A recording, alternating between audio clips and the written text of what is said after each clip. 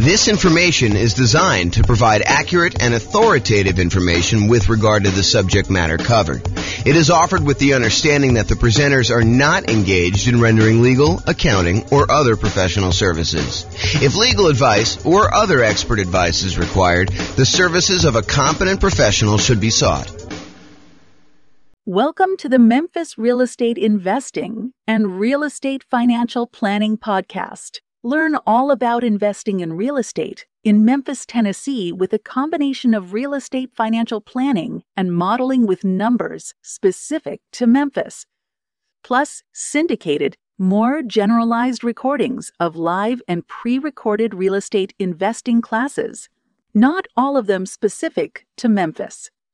Be sure to stay tuned after the podcast for a message from our sponsors. Well, good afternoon and welcome everyone. I am your host, James Orr, and I'm really excited today. Today is going to be a crazy new spreadsheet, new class.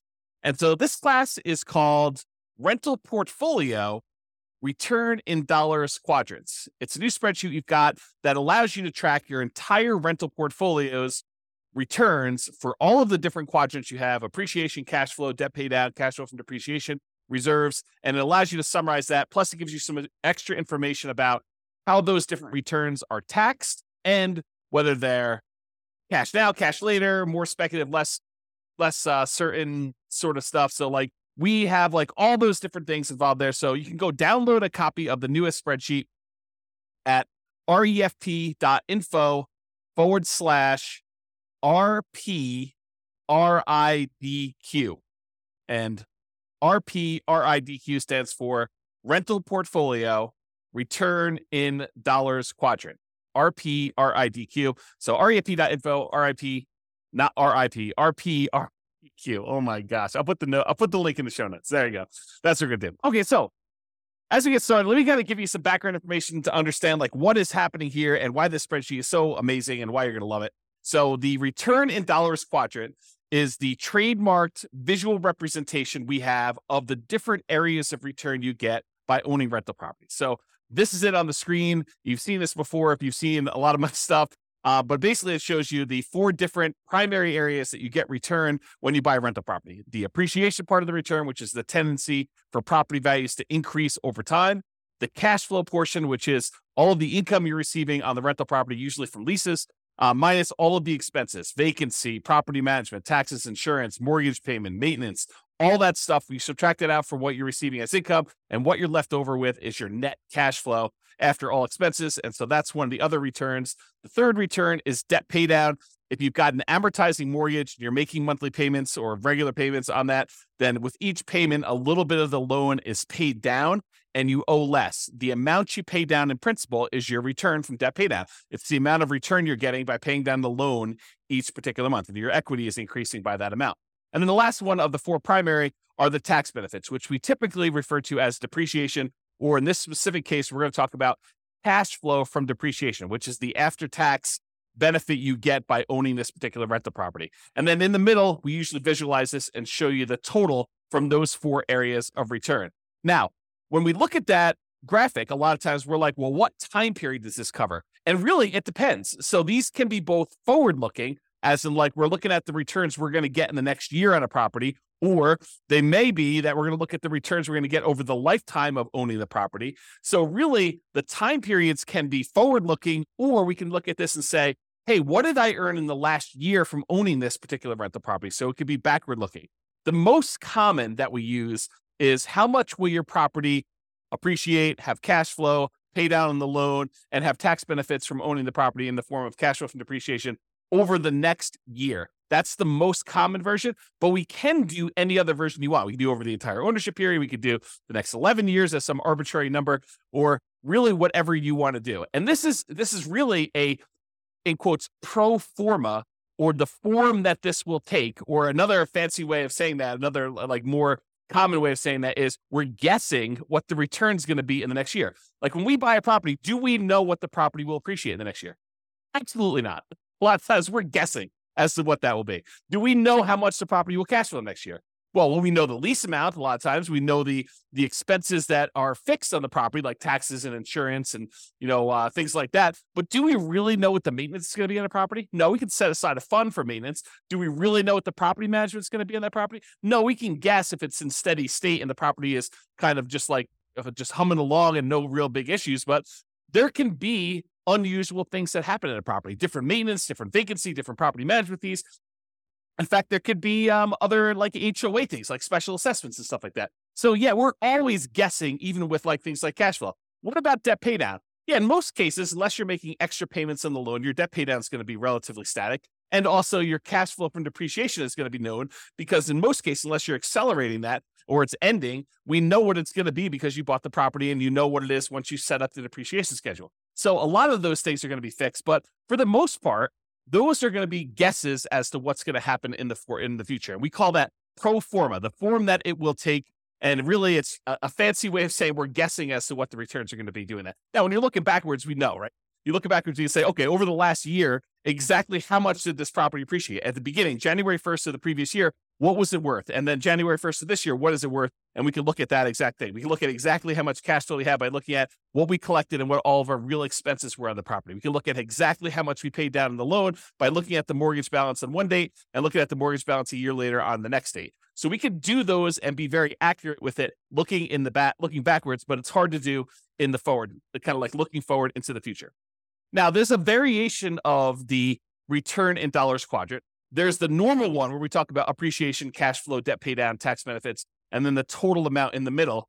But if you're really thinking about investing in rental properties, it would be very prudent for you to invest with reserves. Another way of saying this, and I don't usually use strong language like this, and I don't usually get all up in your face and stuff like that, but I'm going to use some very strong language here and be very deliberate about this. You would be stupid to invest in real estate without setting aside adequate reserves. And I feel that strongly about it because you really do need to have reserves for the unexpected things that come up. So if you're like investing in this stuff and you are not taking into account reserves, you're probably doing it wrong. And so if you're just looking at your return from appreciation and cash flow, debt pay down, tax benefits, and you're trying to calculate what your return is on, like, let's say a certain amount that you have invested or the amount of equity you have in your property, and you're ignoring the fact that you need to have 6 months of reserves or 12 months of reserves or 24 months of reserves or whatever you set aside for reserves, if you're not taking into account that extra amount for reserves, you're probably not analyzing your deals correctly. This is sort of like the white lie that we tell when we go to cocktail parties. We say, my investment property is doing amazing. I've got no money in the deal because I bought it with a no money down loan and I'm getting this amazing return on it. Well, you wouldn't ever buy that property without having a certain amount in reserve, 6 months of reserves or 12 months of reserves or 24 months or 36 months or whatever it is in reserves. So the fact that you think you're investing in this thing with nothing down is not true. And so that's the lie we tell at cocktail parties about, we're getting this amazing return. Really, we should be including how much we had to invest in the deal and the amount we have to invest in reserves to do that. And if we're looking at return on investment, we should include those reserves as part of what we had to invest in order to get the deal. Or if we're looking at it as return on equity, we should include reserves plus the equity we have in the deal as like the return we're getting in order to continue to hold on to that particular property. Now, as soon as I explain that to you and you're like, okay, James, I'll buy that.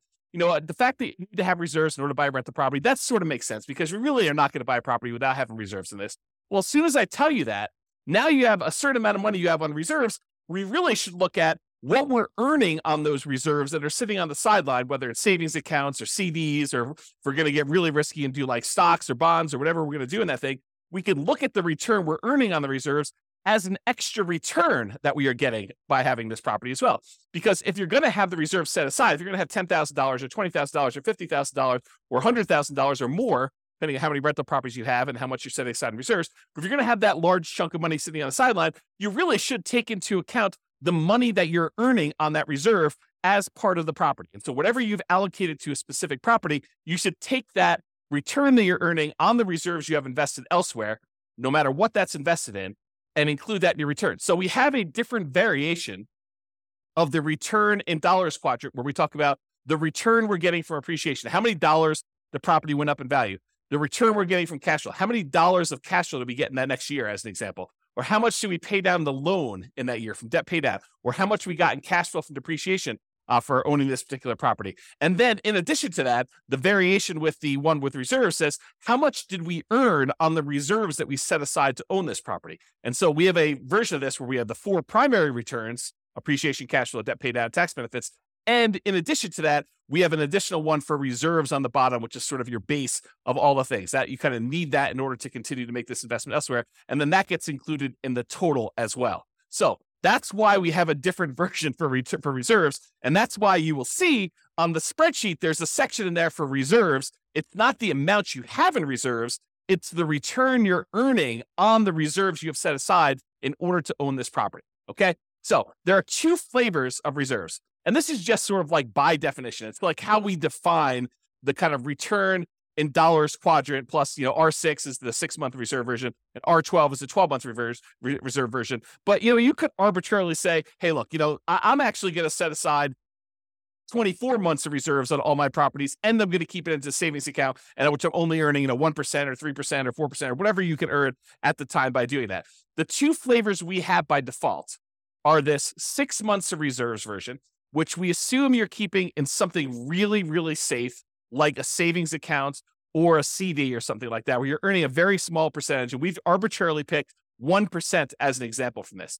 Or you have 12 months of reserves. You have, at least twice as much as you think you might need if you were going to keep it in something safe, but you're going to be able to invest the majority of that in something a little bit more risky, like stocks or bonds. And we're going to just arbitrarily say, not that you're guaranteed to earn 8% in the stock market. We're just arbitrarily going to say you're earning a higher amount. And we picked 8% as just sort of like really rough number to estimate what you might earn in the future by keeping 12 months of reserves on the side. And this class was not intended to be a whole class on reserves. It's really just sort of like touching the surface of this discussion to show you why there are 2 different flavors of the return in dollars quadrant. One where we keep 6 months of reserves and we're earning 1% on that money, and another one where we keep 12 months of reserves and we're earning 8% on that money. And I've showed you 2 different examples of how the returns might look on the same property where you do 6 months of reserves or do 12 months of reserves. And one thing I will point out is the amount you earn from appreciation and cash flow and debt pay down and tax benefits,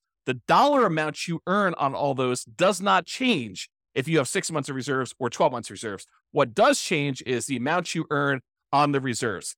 And I'm going to pause for the briefest moment and let my puppy out because he keeps on coming over to me and then he walks over to the door and he's getting to be old. He's like 15 years old. So 1 second.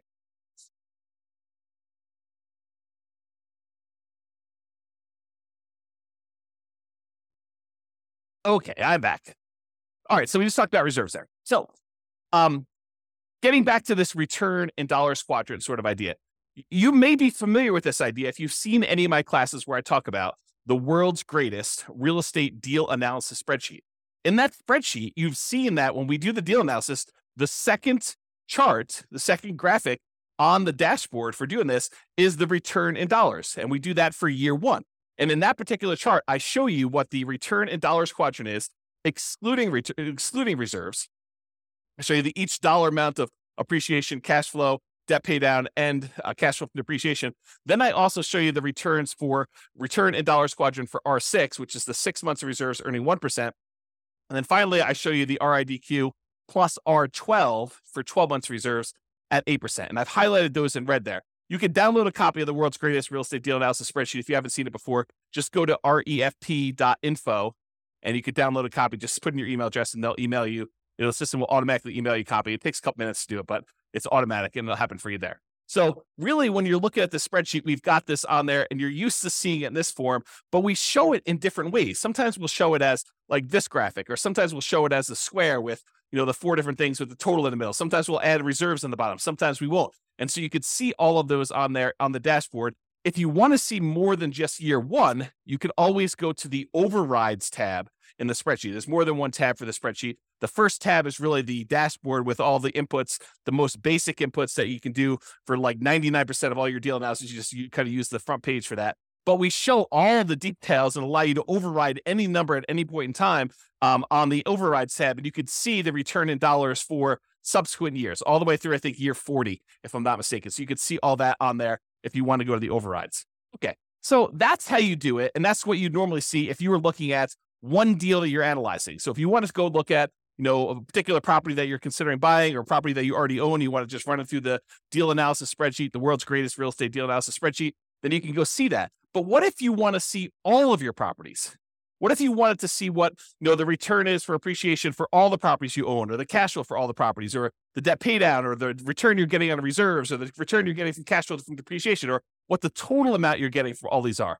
Well, if you have access to the real estate financial planner software, you can see your entire portfolio starting at any point in time. You can see it from the very beginning when you start analyzing. You can see it 10 years in the future, or year 17 when you're going to actually retire, or year 22 when you're going to start collecting your Social Security. You can look at what your portfolio would look like, a snapshot of that, any point in time using the real estate financial planner software, and you can see it in kind of like 4 major views. The first view is you can see it in this sort of like stacked column where each individual property, it shows you the breakdown of how much you're getting in appreciation, how much you're getting from cash flow, how much you're getting in debt pay down, how much you're getting from cash flow from depreciation, how much you're earning in reserves. And it shows you each individual property stacked side by side so you can compare them very easily and see what they are. Or you could see any individual property using the more traditional kind of like graphical 4-quadrant thing with the reserves at the bottom, showing you the total amount and how it breaks down for each one of your different returns, the dollar amounts you're earning from each of those.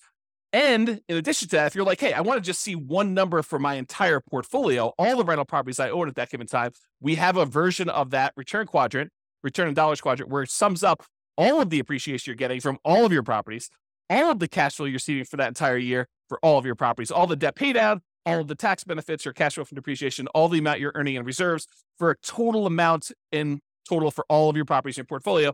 And then, of course, if you'd rather see it more of like a table format, we've got that view as well in the real estate financial planner software. And you can access that. Just go to refp.com or realestatefinancialplanner.com, and you can access that software if you have access already. But what if you don't have access to that? Well, that's why we are introducing the rental portfolio return in dollars quadrant spreadsheet. This works in Excel, might work in Google Sheets. I don't know. I didn't test it there. I can't guarantee it might work in whatever the Apple version of Excel is, but I built it in Excel, and that's what we designed it for. And so I know that it works there. But really what this does, it allows you to go in here and enter in all your different properties, then write down all the different appreciations you have for each individual property, all the cash flow you're earning from each individual property, all the debt pay down you're estimating you're going to earn for that particular year, all the cash flow from depreciation you're going to get, and how much you're earning on all the different reserves. Then it will total up how much you earn from all of those things by property and give you totals for all the appreciation for all the properties, all the cash flow from all the properties, all the debt pay down, all the cash flow from depreciation, all the reserves, and then the total for everything for all properties as one big number at the end. And in addition to that, we kind of break down, which I'll go over here in some detail here, about when you receive the money and whether it's speculative type of return or a more certain type of return. And I've also added something that I don't think I've added before on any of our spreadsheets. I think this is new. I create so much stuff, sometimes I forget what I put in other things. But I think this is brand new. When it is taxed, so all the different returns and when they become taxed and how they are taxed. Because different returns are treated differently from a tax perspective. And so we'll go and we'll look at all that. But I just want to show you what the spreadsheet is, and we'll go over details. So how do you use this spreadsheet? Super, super easy, super simple. I tried not to make it really complicated. I may in the future combine different spreadsheets and make them all interact and stuff like that. But I wanted to keep this super straightforward for somebody who's just like, I just want to see the return in dollars quadrants. I just want to look at that. So instructions are this. You enter in your property address. You pick a time frame. Usually it's going to be what's going to happen in the next year, but it doesn't have to be. It can be like, hey, what happened last year, or what's going to happen for the next 10 years of this property. You decide what period of time you want that to be, and then you enter in your estimated numbers for appreciation, cash flow, debt pay down, cash flow from depreciation, and the amount you expect to earn on your reserves for that particular property. And then you update this as frequently as you desire. So you want to do it once a year? Great. You want to do it every month? Great. You want to do it every 6 months? Whatever you want to do, it's designed for you to use as a tool, as a little dashboard for you to keep track of how your properties are performing when you do this. Okay. So that's as simple as the instructions are. And then it does some calculations for you and helps you and displays it in a really nice way. So let's just talk briefly about how you're going to calculate some of these things for the different things you're going to do there. Let's first talk about appreciation. For putting in the number for appreciation, you enter in your property, you decide you're going to do for the next year in the future.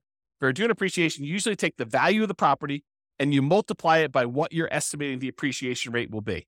So for example, if you had a arbitrary number, $250,000 property, and it was expected to appreciate at 3% per year, you take $250,000 and you multiply by 0.03, and you'd get $7,500 is what you expect that property to go up in value in the next year.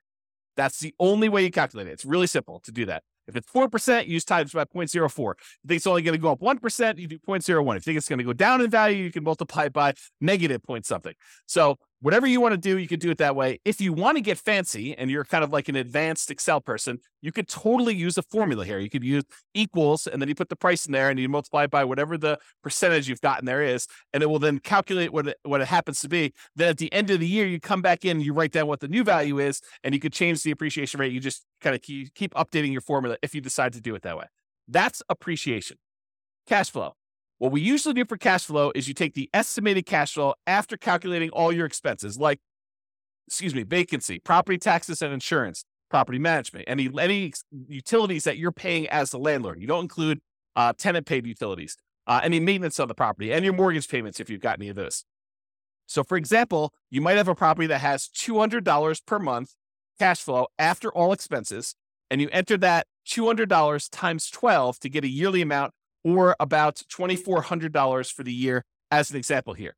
If you don't know how to calculate this, don't stress. Just use the world's greatest real estate deal analysis spreadsheet. Just go download at refp.info, and you can go ahead and do that, analyze your deal, and it will tell you what the cash flow is. It's the first graphic on there that you can go and just put in the cash flow for that, and then multiply by 12 in order to figure out what it is there. So you don't have to worry about calculating this manually. Just use the world's greatest real estate deal analysis spreadsheet, because it does all those calculations for you, and then just enter in the numbers that you've got there. All right, for debt pay down, usually we'll estimate how much you're paying down on the loan in the next year. Now, you can estimate this, which is really just an estimate because it's not going to be exact, by looking at the amount of principal paid in the most recent mortgage statement. So you go look at your mortgage statement, it'll say, look, you paid this amount in interest and this amount in principal. Just take the principal amount, multiply by 12, and it will give you an estimate of approximately how much you're going to pay off in the next year on that particular property. Now, if you've got an amortizing loan, this is typically going to be a low, conservative estimate, since the amount you do pay on the loan when you have an amortizing loan does tend to increase with each mortgage payment that you make. The more you pay down on the loan, the lower the balance is, the lower the interest that you have to pay on that particular month's payments. And so usually the amount of principal you're paying increases. It goes up with each payment you make. So this is going to be conservatively low. And you can really go look. If you're doing this in reverse, you say, look, what did I do over the last year? You can go look at the last 12 months of mortgage statements and add all those up as to how much you paid in principal if you want to do it that way. For looking into the future, it's close enough if you take the number for the last month and just multiply by 12. Sure, it's going to be off, but it's going to be conservative, and I think that's close enough for what we're doing there. So, for example, if you look at your mortgage statement and it says you paid $100 in principal on your last mortgage payment, just multiply that by 12, get $1,200 in principal for the year, and you enter that dollar amount in there. You could, if you were really an advanced Excel user, you could use a formula in here in order to calculate exactly how much your mortgage payments would pay off in a 12-month period. There is a formula for doing that. I'll just give you that hint, but you need to be an advanced Excel user to want to go in there and actually set up the formula to do that calculation for you. I will tell you, I personally don't think it's worth the effort because these are all going to be estimates anyway. Is your property really going to go up 3.00000% in the next year? The chance is almost zero that it will go up exactly 3.00000%. It's going to go up a little bit more than 3%. It's going to go up a little bit less than 3%. Might even go down a little bit depending on what the market conditions are doing. So we're guesstimating. We're estimating what this might be in the future anyway. So it doesn't matter if we're like accurate to the seventh decimal place when we're trying to figure out how much you're getting in debt pay down. And yes, it is going to be conservatively low, but this just gives you a rough idea of approximately how much you're getting on a property when you do this. Okay. All right. The next one is cash flow from depreciation. You can usually find this number on your tax return, or you can estimate it based on how much you paid for the property. This is not intended for me to be like a whole class on how to go calculate cash flow from depreciation. If you don't know how to calculate it, really simple solution. Just go use the world's greatest real estate deal analysis spreadsheet. Analyze the deal you've got there. It'll actually estimate what your cash flow from depreciation will be based on what you put in there for the deal analysis, the purchase price, and what percentage of the property is land value, what percentage of is the building, and what your estimated effective income tax rate is. It'll do a calculation, estimate what your cash flow from depreciation will be, and just use that. Again, estimate is good enough. We're just kind of getting a rough idea from this stuff. So if you are also, I'll note, if you're doing some type of accelerated depreciation, like you're going to go and itemize, make all the different components in your house. You're going to accelerate your depreciation by moving everything forward to improve your cash flow on your particular property in the short term. Then realize that you might need to adjust these numbers to make it more accurate, but just estimate it, get an idea, and then you can go firm those up later if you need to, or go talk to your CPA if you have a CPA doing your taxes for you. So just do that and realize that depreciation goes away after 27 and a half years on residential properties, unless you've accelerated it and you've got to go up even faster than that. But in most cases, 27 and a half years, it's going to be zero after that. So if you own the property for more than 27 and a half years and been renting it out for that period of time, it's going to be zero for your depreciation number. All right. And this is just another note on this estimating and annualizing.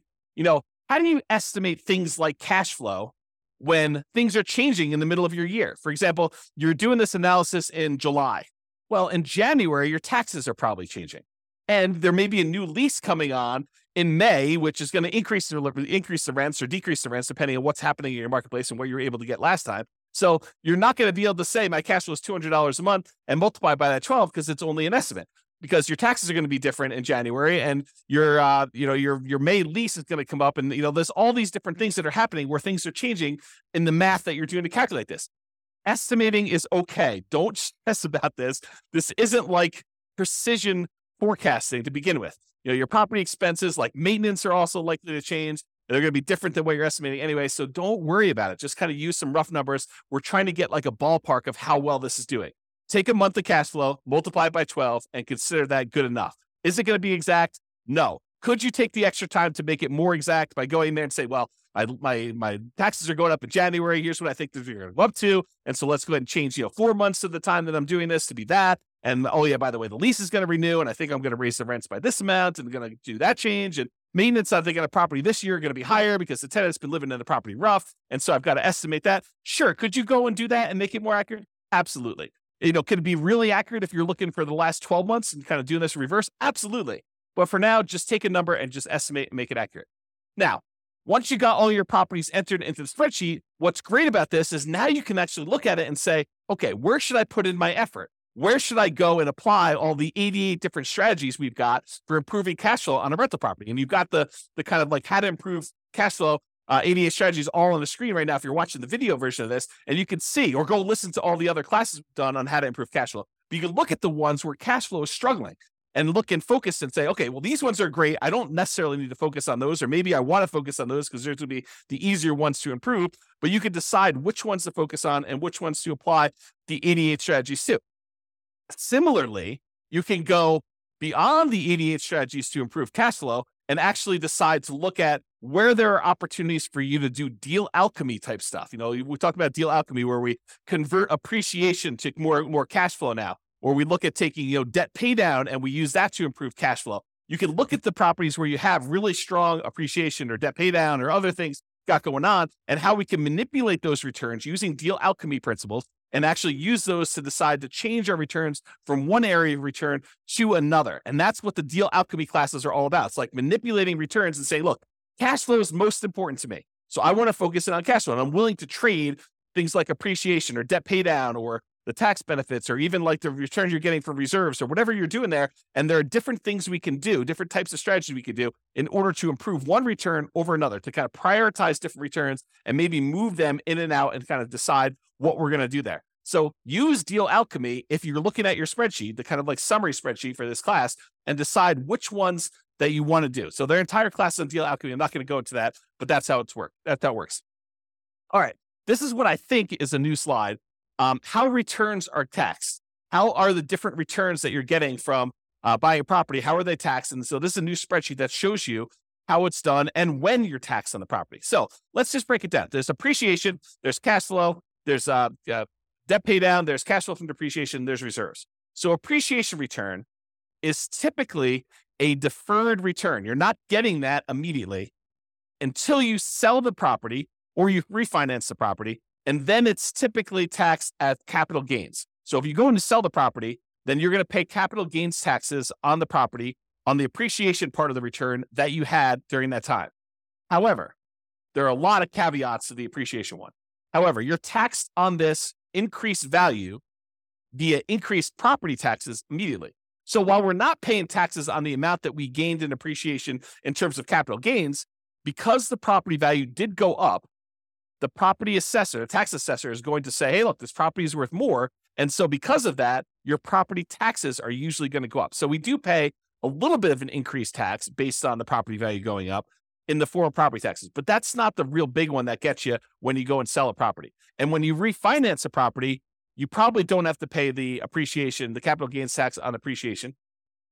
But if you actually go and sell the property, you will, unless you may be able to defer the property taxes, the taxes, the capital gains taxes on the property when you go and sell it by doing a 1031 tax deferred exchange. It doesn't eliminate your taxes, but it defers them to later. And there are lots of rules and regulations, so it does not apply on 1031 exchanges, but really just realize that you can actually defer the capital gains taxes even when you sell the property by doing a 1031 tax deferred exchange.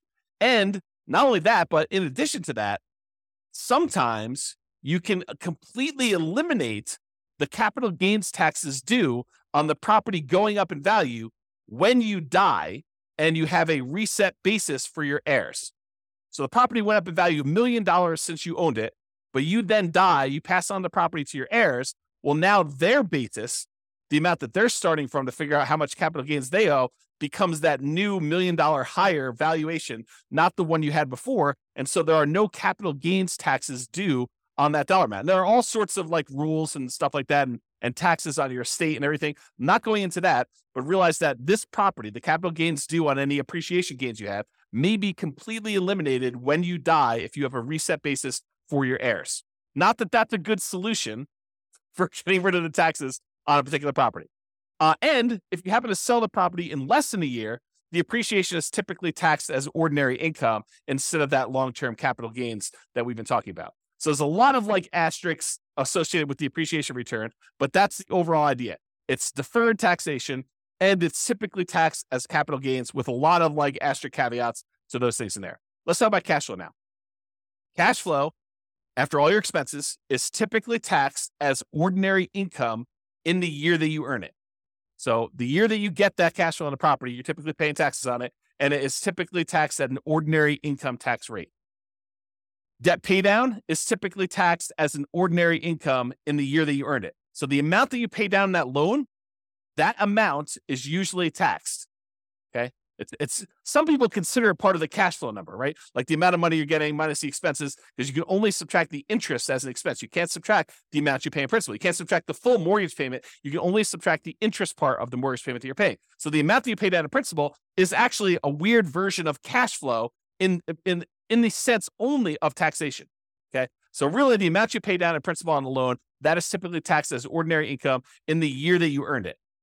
Cash flow from depreciation, this is typically applied in the year that you earn it, and it reduces the qualifying ordinary income that you have. So it's a way of reducing the taxes you would need to pay. And there's lots of caveats and exceptions and rules related to this. But generally, certain qualifying income can be reduced by the amount of gross depreciation. And if you figure out how much that gross depreciation was, you multiply it by your tax rate, you could find out how much extra money you have in your pocket at the end of the year by not having to pay those taxes in.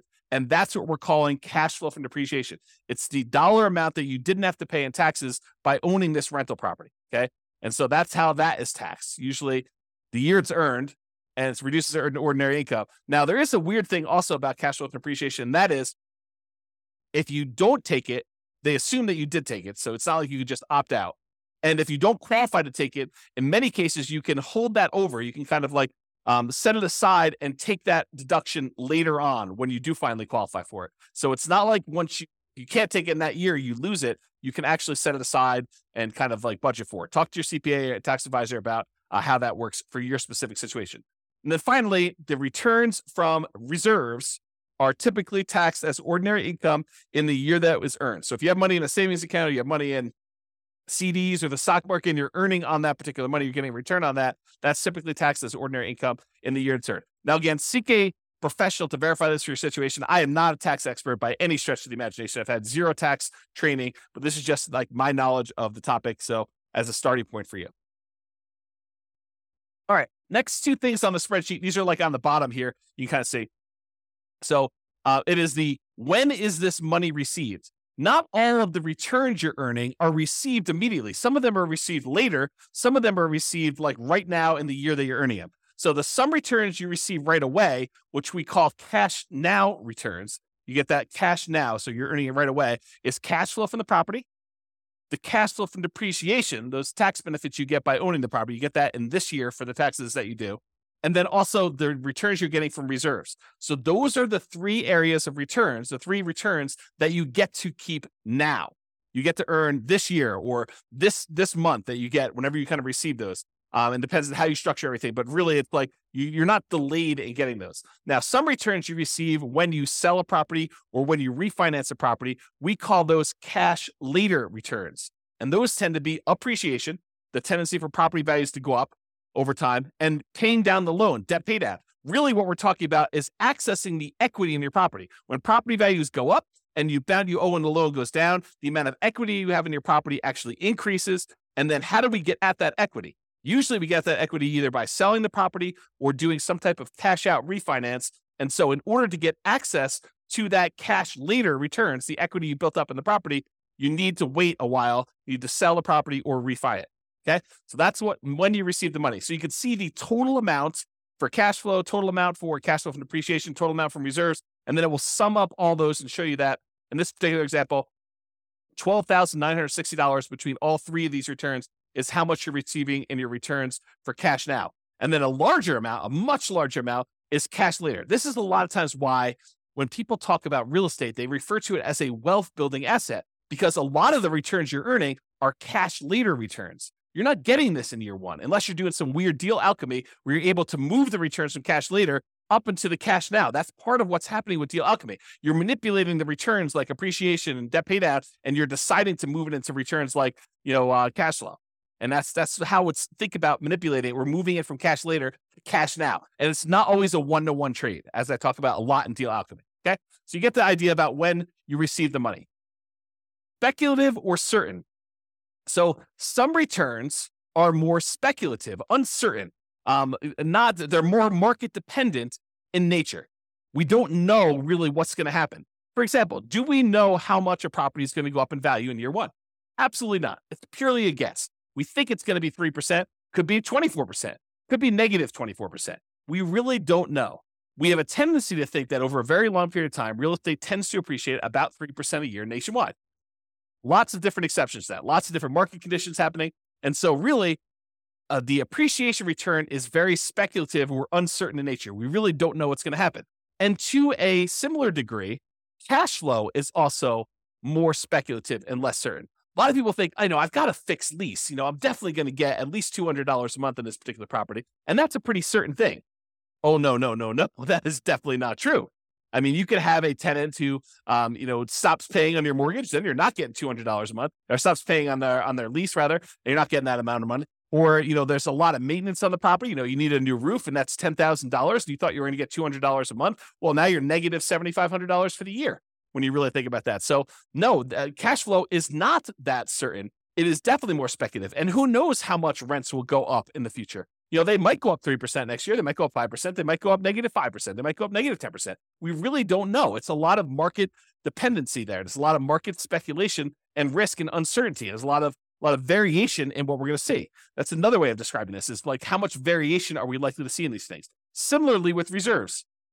Sure, you could go and invest your reserves in like a CD where you get a guaranteed 1% return on your money by having the CD. And in that case, I could probably make an argument to even move this from more speculative, less certain to less speculative and more certain in terms of reserves. But if you're taking this money and you're investing in something like bonds or to a greater degree the stock market or crypto or anything crazy like that, where you're going to actually get a much wider variance of different returns you might get, it is definitely more speculative and less certain the return you're getting there. So the returns that we think of as more speculative in nature, market dependent and uncertain are appreciation, cash flow, and depending on what you're investing in with your reserves, the reserves. Okay. And then we add up those three and we show you the total amount of the more speculative, less certain returns you're earning are $80,781 is like based on the spreadsheet with the example numbers, which you should just write over and replace. I put sample numbers in there so you can see how it works, but the idea is just overwrite them with your own stuff.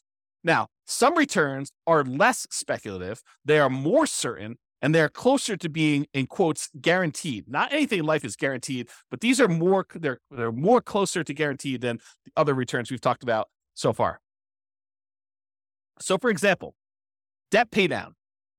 The amount you pay down on a loan is contractually determined. So when you get your mortgage on a property, you're agreeing to pay, 360 payments over this time period of this amount. And then you can go look at, well, in payment number 1, this amount of principal is being paid off in payment number 1. If I make the payment in payment number 2 on time, then this amount is being paid off in payment number 3. And so it's pretty much locked in as to what you're going to get. It doesn't matter if property values go up or property values go down or rents go up or rents go down. If you make that mortgage payment as agreed, you're going to get this return from debt pay down.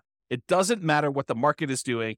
It's contractually agreed to between you and the lender as to the amount you're getting from debt pay down. Can you choose to pay more? Sure. Can you choose to not make your mortgage payment and then you're not actually making a thing and you're not going to get that return? Absolutely. So it's not guaranteed and like it's guaranteed. It's like if you're making payments as agreed, you're very likely to get that particular return from debt pay down because it's a contract between you and the lender with certain terms as to how that's all going to work. The next one is cash flow from depreciation. This is based on tax law. So if you buy a property and the value of the land is subtracted out, and you just have the value of the building and you divide by 27 and a half years, that is the dollar amount of gross depreciation you are likely to get by owning that particular rental property. It doesn't matter if the market is up, doesn't matter if the market is down, unless they change the tax law and it is retroactive so that it changes like things you had in place from before, you are getting this return from cash flow from depreciation. So that is why it's less speculative and more certain. And we already talked about this example, but if you're investing your reserves in something, it can move from being more speculative, less certain, like if you're investing in stocks, or it could be less speculative, more certain if you're investing in something with like a fixed, quote, guaranteed rate of return, like a CD. Okay. And so that's why that can move back and forth. All right. So in conclusion, use the rental portfolio return in dollars quadrant spreadsheet to keep track of all the different returns of your portfolio. This will break them out really nice, make it very clear as to where all your returns are coming from. Use it to apply cash flow improving strategies and any deal alchemy principles that you want to do to manipulate and improve different parts of returns or move them back and forth between where they are. Or use it to better understand the tax implications of different parts of returns, understand like when things are taxed and how they are taxed, and decide to do tax planning and understanding like what the implications are, the different types of returns and when you're earning them and when they actually get applied. And then use it to better understand when you receive your returns, whether it's cash now or cash later. And then use it to better understand the speculative, certain nature of different returns. Which ones are really market dependent and are likely to be wide variance, and which ones are more consistent, more solid, and less likely to change over time, like, the debt pay down portion and your cash flow from depreciation as examples there.